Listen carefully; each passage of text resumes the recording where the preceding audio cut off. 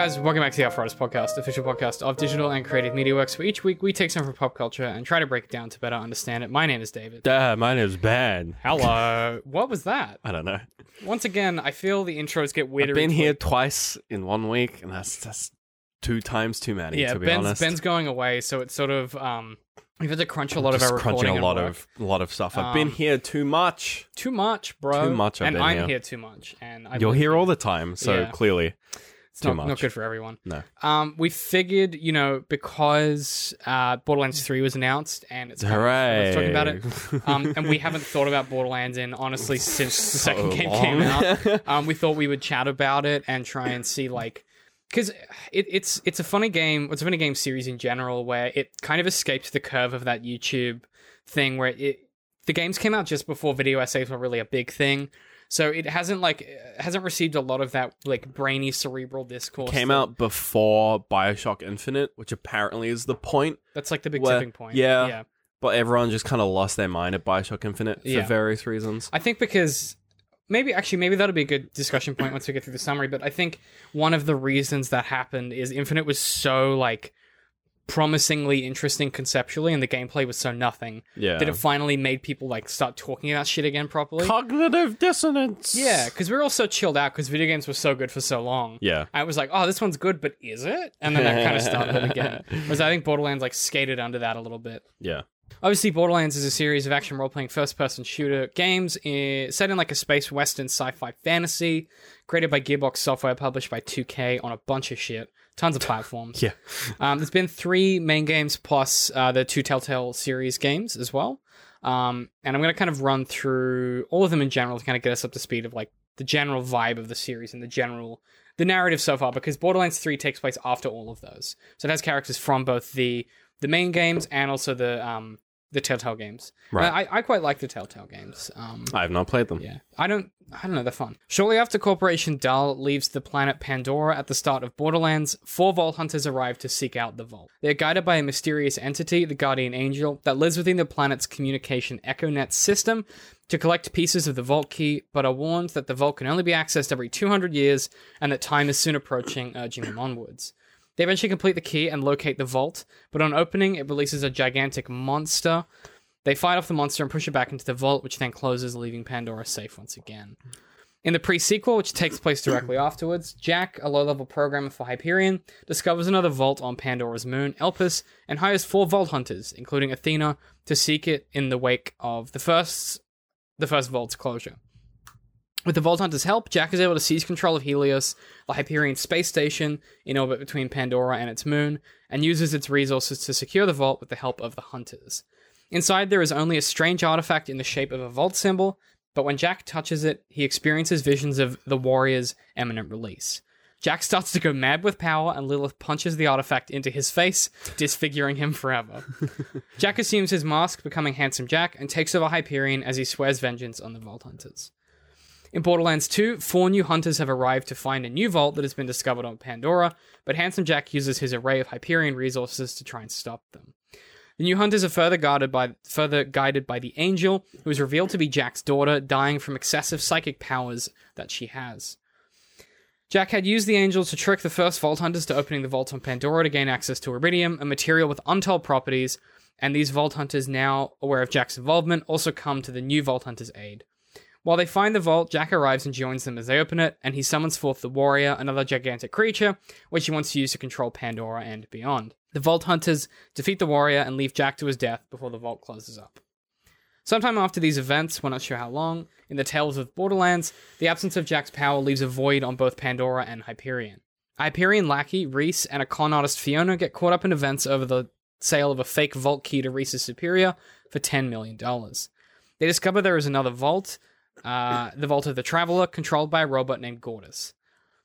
As they collect the scattered parts of Gortys, Reese inadvertently downloads a copy of Handsome Jack's personality into his cybernetic mind, and once back on Helios, Jack takes over the entire station. Reese and Fiona stop Jack and cause the station to crash into Pandora, wiping out Jack's personality for good. They then help defeat the Traveler, another gigantic monster, freeing Gortys and leaving the vault to be explored finally. It's kind of like Is there more? no, that's it. Is that it? Yeah, You sure? yeah. I feel like You I don't did want to double check? that. No, that was it. No, was it? How do you feel about that? There's a lot. It was a lot, huh? A lot Don't happened. like I've played most of the games and all of that just went way over my head. We were talking about it last night when we were playing Dark Souls, but it does feel a bit like the Avatar of games where everyone played it, but no one remembers what the fuck happened. No one really remembers what happened with Yeah. that video game. I remember like some of the class skills and stuff. I remember and, like, Claptrap. I remember hating He's annoying, Claptrap. but he's supposed to be hated, so I guess he gets the free Nah, pass. they really tried to make him likable with the memes. With the memes. What was your experience with these games? Like, were you playing it with other people? Like, how did you? I experience played, these? I played like a tiny smidge of Borderlands 1. I didn't really play that. The one I played the most was Borderlands 2. Yeah. I don't think I've played pre-sequel. It's very weird. I honestly prefer But the it one to where like other the two. moon is just Australia. The Moon's Australia. I prefer the Yeah. comedy in that one, but I think the Borderlands 2 gameplay is so solid. Yeah, most of my times was in the second game, and I played that solo, Mhm. like a tiny bit co-op, mostly solo. Mhm. Kind of boring. It's pretty fun. I forget what class I played. I think don't it was know. the guy with the turret or some shit. Yeah, I the don't know, the soldier boring character. one. Yeah. I like the fact that I played that and I was sort of I played the sniper character, like the assassin type, and then someone else played the soldier character. What was really interesting is when we played through the whole game, like I think we got up to like New Game Plus or something. Yeah. Played it a bunch, and we got up to I was like level 200 or some bullshit, whatever the max is. Like we Yeah. got to that and then we stopped. What was interesting about that game is that it was the first thing I've ever come close to that sort of it's not an MMO, but it was the first game that I played like it was an MMO. Yeah.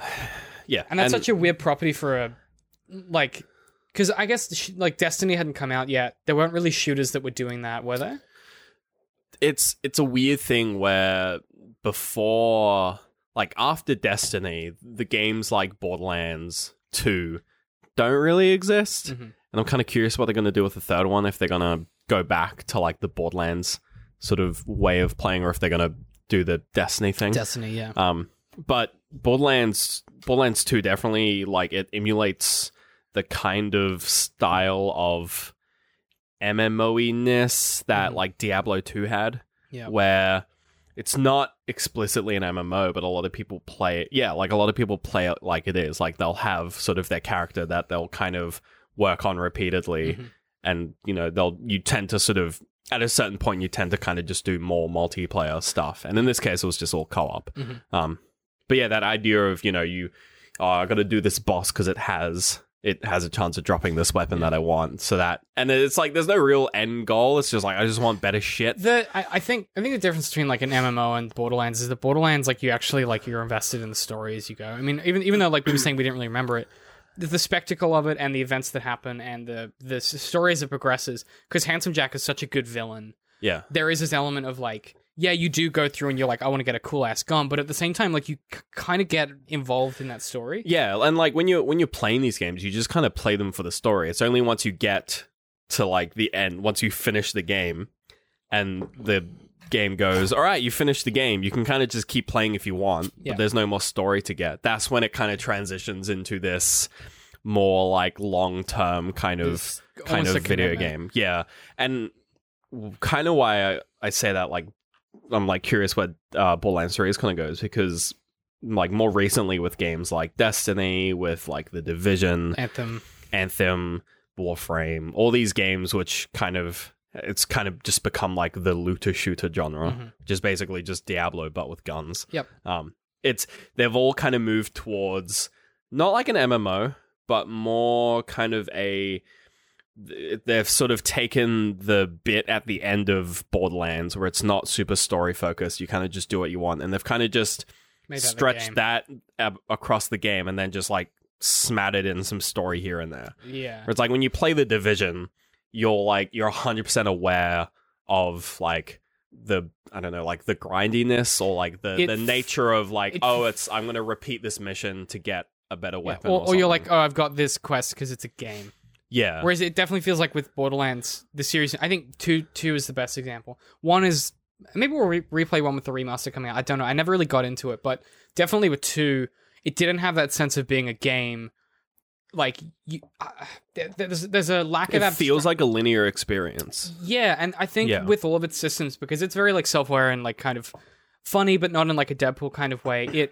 the levels of abstraction required to, like, your characters care about cool, dope-ass guns. Right. And the characters in the game are comparing how cool and good the stats are. So it doesn't feel like when you're in your menu comparing guns that you're like, you don't do like a video game thing. You're like, well, this is the world I'm in. These characters are always talking about cool guns and different effects and stuff. And it removes that layer of abstraction I think the Division has and like a lot of MMOs have, where you hit the pause menu to go into your inventory and suddenly it's this numbers game. Yeah. Whereas I think definitely Borderlands is a lot more fun where, because these characters in the game world are like, well, that one has better stats. Yeah. Or that one does corrosive damage. That's a dope-ass little boomstick right there. There's a different, like, tone that goes into not just the linear stuff, but, like, that grindy, like, kind of loot and shoot stuff as well. Yeah. I don't know if it's the voice that makes it more appealing to me, but definitely I'm wondering, in the current gaming landscape where everyone's trying to design games that you play forever, Right. They're games of services like the goal. Services. They want to be Netflix, Yeah. right? Well, they all want to be.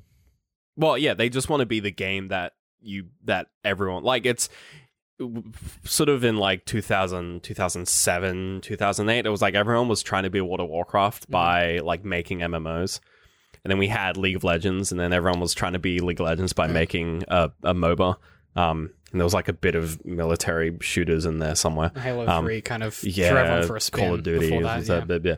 But now it's like, I guess developers, small publishers, they're aware that like, oh, you don't have to make a MOBA, you don't have to make a this or that. You just have to make it enough of a sort of, you have to make it present enough and put in sort of mechanics that get people coming back to create just like a funnel where you just kind of take people's time and just direct it towards the in-game shop. Yeah, convert it into money, basically. Yeah, like if you, Dan Olsen for his April Fools did probably one of the best and like most, I didn't think he was that clever about video games, but turns out he is. Like one of the most like in-depth and like correct analysis of Fortnite, which was hilarious because he did the whole video on Fortnite because he was like, April Fools, I'm pivoting to Fortnite content. But yeah, he sort of talked about how the like Fortnite as a game isn't that, it's like, it's kind of whatever. Like the shooting is average. Like a lot of the mechanics fight against themselves. There's like, its big win is that it's the matchmaking sucks dick. Yeah, it's the thing that makes it good is that it's pretty fine. Yeah, but it's so fine. But the thing that keeps people playing is when you're not playing the game, you've got your battle pass, which is this constant drip feed of new shit to put on my character, and you've got like the whole idea of like the whole like player expression element of Fortnite is like entirely locked behind paywalls. You know, if you don't buy a skin, you literally get given a random character model from like the 3 or 4 default models that the game has. Every time you play, if you don't have a skin, it's just like you're now this guy and then you're now this girl. None of that stuff changes the gameplay. No. So but people, it's because you play the game to get the rewards. You don't get the rewards by when you just, it's a case of a lot of people, they'll play the game for a bit. They'll be like, I really like Fortnite, and they'll get these rewards, and they'll be like, cool, I get rewards when I play this game. It's like a double whammy. And when the game would naturally, at a certain point, become non-rewarding, which is kind of what we hit with like Papa Gubbers, when we're like, nah, we've had done our everything fun. we can. Yeah. At that point, people who are playing games that have these kind of these not like external mechanics. So they're not actual mechanics in the game, but they're just like part of, like the item shop and the battle pass and the stuff. The monetization kind of model, the business model. Where you've got games that have that kind of business model. Suddenly, when the game stops being, interesting for what it is, they're hooked on that model. So they keep playing the game to get more of that model.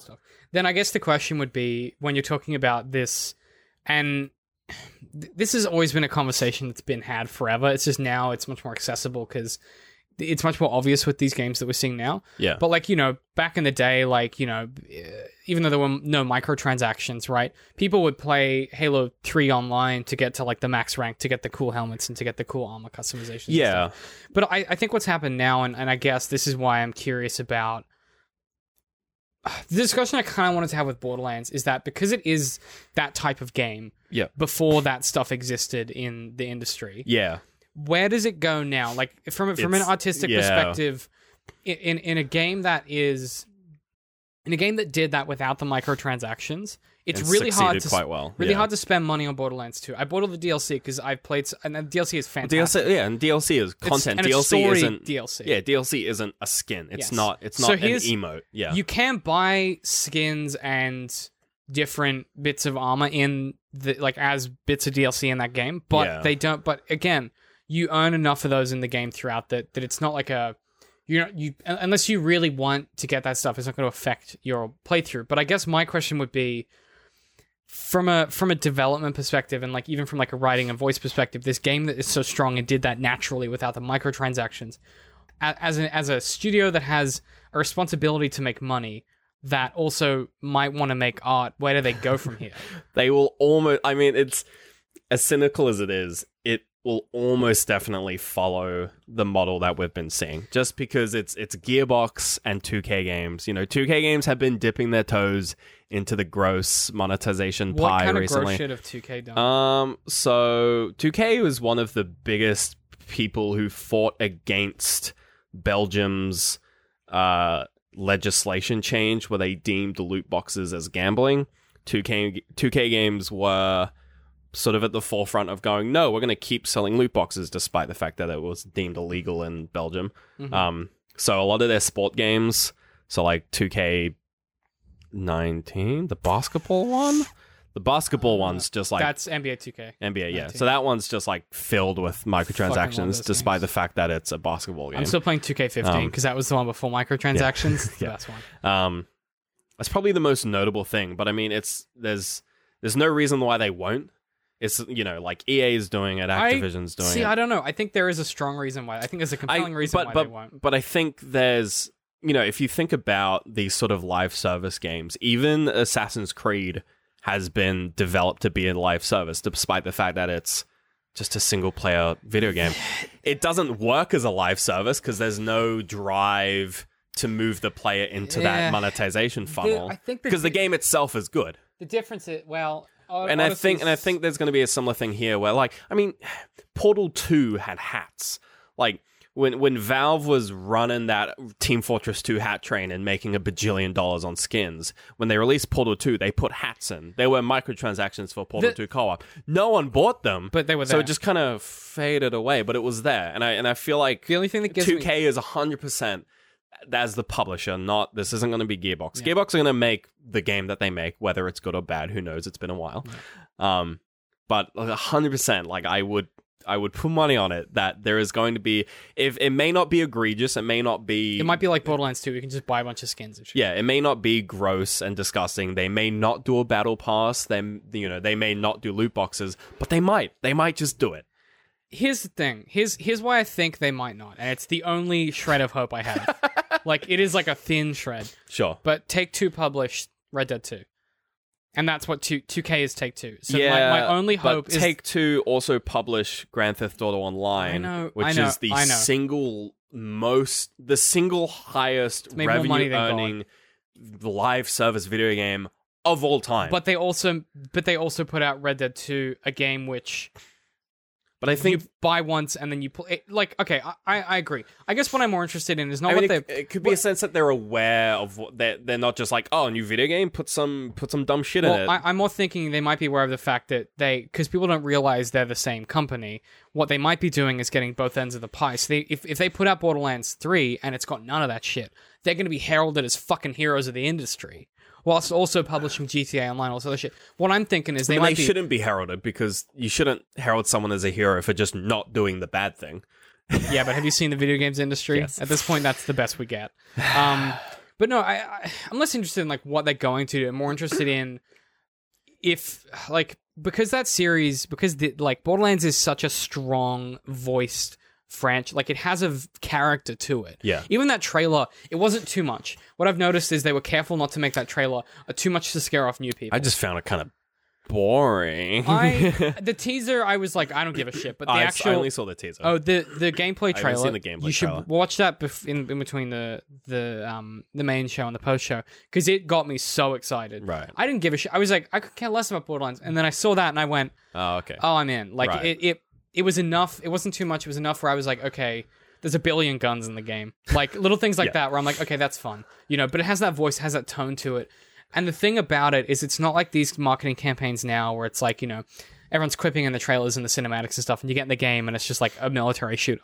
Yeah. Like, the game is that. So I guess reflecting on the franchise, especially thinking about the story-driven nature of this franchise, I think less so. That's why Borderlands 1 isn't as good. There's less story. Borderlands 2 works because it's got these established characters of the existing Vault Hunters who... Like, I played Borderlands 2 before once. I didn't know that Mordecai and that Lilith were existing characters or that Brick was an existing character. But they were people that felt like they lived in that world. So the story really pulls you in because it feels like, oh, these people have been here for a long time. Yeah. And what could be cool about, moving that franchise forward now, given it's been so long, is that they can throw some cool stuff at the wall and see what they enjoy doing with that world and that concept. Yeah. I think if anything, they will probably follow the kind of model that we've seen with like the Destiny and the Anthem they'll take that end game thing and kind of stretch that a bit across, just because I think that makes a better game. I think that makes a more engaging game in some regards. It would at least... Here's the thing, it would make a more engaging game. Doesn't necessarily mean it would make a better game. Yeah, they could easily take the story in a direction that facilitates that kind of narrative. It could be like, and they said there's no Battle Royale, but there's elements of that kind of, I don't know, I just think when you go, it's a weird thing now too, because it used to be that you could imagine when they were developing like Halo 3 or like Halo Reach or whatever, that Bungie and 343 were these companies who like would just, Microsoft was like, just make another fucking Halo. You guys print money. Yeah. Like, do what you want to do, tell the story you want to tell. And then by Halo 5, they were like, well, we need to sell more toys. You need to have a second main protagonist. And that dictated how they were able to make their story in the game. And 5 is bad for that reason. So I wonder if we've got to a point now with video games in general as a storytelling mechanism where that kind of middle to top tier market that used to exist, which Borderlands fell into because it wasn't AAA, but it was like... It wasn't mid-market either. Close. It was like BioShock. It was bumping on those edges. Yeah. Like the first one was definitely middle market, but the second one was kind of bumping AAA. Yeah. But I wonder if now, because like everything is either AAA or it's hugely indie, there's no middle market left, if they might not have the luxury to be as weird as they want to be. Yeah. And the weirdness is what makes those games really interesting. Yeah, I've seen some people like describe their games. It's triple I as in like triple indie, and that just gives me an aneurysm. Yeah, it's cringy. It's just a game that has a strong voice and knows what it's about. Yeah. And it's a strong voice in the sense that like, you get the flavor. My favorite thing about this game, about these games in general, is like some of the randomly generated flavor text on weapons and the randomly generated names on weapons and stuff. Yeah. They add so much flavor to the world effortlessly, because it's like, oh, well, this gun is manufactured by this company, so they write about it in this way. And I was thinking about this in when we were playing Sekiro, because there's a lot of flavor text in that game versus the flavor text in something like Borderlands or the flavor text in like Dark Souls, like Skyrim, or like those other, or like Oblivion. And the way that the devs, particularly Doom, I was thinking of Doom 20, the new one. The new one, yeah. Is it 2017 or 2016? Doom 2016. Yeah. The flavor text in that game has 3 levels. So in your dossier or your compendium, you have like you have the normal version, which is like the publicly available thing, and then if you find enough of them, you get like the next level, which is like the kind of unredacted version, which is sort of, so the first one is like the cult's like, this thing's evil and it's gonna kick your ass. The second one's like the scientific. Second one's scientific, and the third one is like the crazy batshit cult like, one. Yeah. Where it's like, if you pray to this one 3 times a week, yeah. It's not gonna kill you as bad. Yeah. And it's this really fun thing where that tells you so much about the world immediately if you go digging for it. And Borderlands is a franchise that has that in spades, where like you'll be fucking around an area and you'll come across like a weird like little encampment of bandits, and they're like bickering between themselves, and you murk them, and you pick up like an audio log and you read and you check out what's going on. It's like, one of their brothers died, so there's one in the ice area in Borderlands 2 where like they couldn't get across the ice because it was summer and it melted. So they spent like they spent so long in this cabin refusing to go outside because it was too cold that one of them killed, one of the other brothers, and the other 3 lived there forever, and they were these bandits. And they got so hungry that one of them ate someone else, and then when it was finally time for summer, they were so comfortable they didn't want to leave. And then it's winter again when you play the game, and they're still there and they're arguing. And that's such a dumb, fun, like it doesn't add anything to the game. Yeah. But it's that kind of attention to detail that the Division had, like, the original Division had that, but it was more like watching a film than it was like that game. Like, it didn't have that richness that I think video games can achieve with the detail. I don't know. There's something specifically video game about the way, like Metro Exodus does it too, where you can discover things and take the time to work them out. Whereas in a film, it's like all of that smuggled in storytelling. It might be in one shot, and your brain has to like take it in. Whereas a game, you can like stare at something and try and like literally in your head do like the Batman Detective Vision thing where you like piece together what happened. And my concern, not my concern, but like one of the things I love about this franchise is that's their jam. Like, they love doing that, where they're like, let's tell this really complex, interesting story in this crazy, dumb space Western fantasy thing, but also have these kind of complex little bits of storytelling. Yeah. And I wonder if that's not going to get lost in the transition. But what if they don't? Like, what could you imagine if they didn't? And that's such a thrilling thought to have. Is like, what if they just didn't? I don't know. I think I'm probably a bit more jaded because I follow a lot of sort of what the industry is doing, and especially with these live services, that's been the big current thing. You know, we had the loot boxes, we had just the general gambling crap, which is still in most video games, and now it's just a case of, well, you know, video games are just trying to be the only game that exists. You know, like when EA released Anthem, like a couple weeks before, they also released Apex Legends, which was the like the Titanfall. Yeah, they accidentally killed Anthem. Yeah, and it was the kind of thing where EA as a publisher had released these two games, both with the same kind of, well, Apex Legends kind of just had like the Fortnite model, but Anthem was really trying to be this new long-term, like looter shooter MMO. And it probably could have been if it didn't suck dick. If they'd held up for a few more months and fixed, like if they'd worked on it. And like let Apex make them more money than God, and then could you imagine then dropping that when everyone's bored of Apex? Yeah, but it's this idea where the publishers are like, well, we just want all the money, and they simultaneously want to have these live service play for years kind of games, but they're also releasing games on a yearly basis. You know, they're still doing yearly sequels for Call of Duty kind of thing, where it's like, you can't... Are they going to keep doing that, or do you think... Because here's the thing, you get 60 quid up front for a video game, whereas these games as service, like, you don't buy Fortnite, you keep putting money into it. But, like, there's no reason why they can't just do both. Because you're right. People, it's the kind of thing where it's like, you're right, Call of Duty Blackout proved that. Yeah. You can get that 60 quid per year, and then just, if people don't want to buy the next one, well, you've got them hooked on that previous 60 quid, and that keeps making them money. Yeah. It's the kind of thing where if you've got everyone in the world, which is what they want all the money. Not most of the money, they want everyone, all the money. And if they release a game that's meant to be played forever, and then everyone starts playing it, and then some people teeter off, they release another one, and then they get everyone else again. You are cynical. And they just keep... the industry's broken you, man. Because here's what I'll say. I agree totally. Except that... That's what's going on. That's why you have Apex Legends, and then a couple months later, you have Anthem. You don't have to play that shit. Here's the thing, though. No, I don't play them. No, but here's what I'm saying is... They ain't gonna reel me in. Yeah, like... I'm already reeled in by Warframe. Well, no, that's what I'm saying, right? Like, you don't have to go in for that shit. And I think...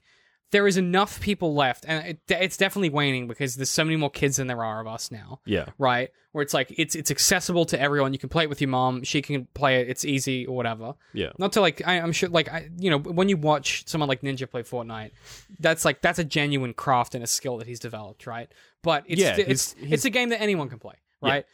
And that is a barrier to entry that's so low that it means that those games have such little artistic value that they will always exist. There will always be Fortnites. There will always be your PUBG style, battle royales. That's currently the fad, but it'll be something else later on. Right. It might come back to MMOs, might be something else. But the fact that the industry is still willing to pour like millions of dollars into something like Red Dead 2 or like Sekiro or these games or these story-driven experiences, I think...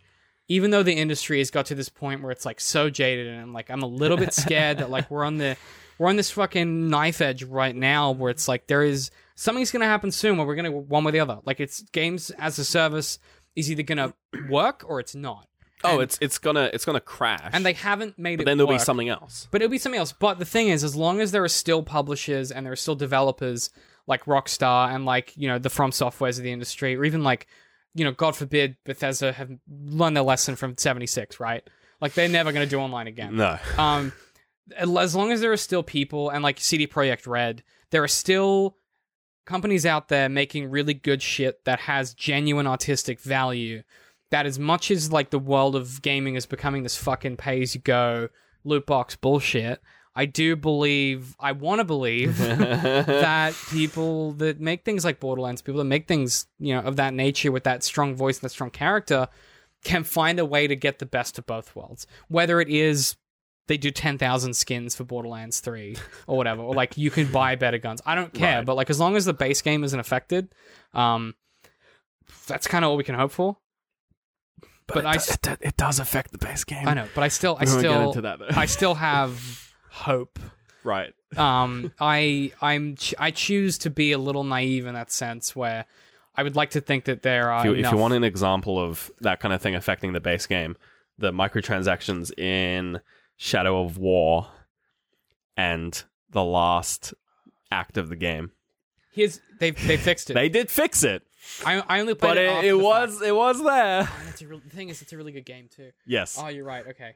Ben, you might. So it can affect the game. It can affect the game. Yeah. No, you're right. Sometimes the business model is taken into account with the design of the game. Yep. It's just we hope that it's not. Or we hope that if it is, it's there's enough push. So I was thinking about Outer Worlds when I was starting to think about all the stuff, which is very similar, like tonally to Borderlands, but it's made by the New Vegas guys coming out soon.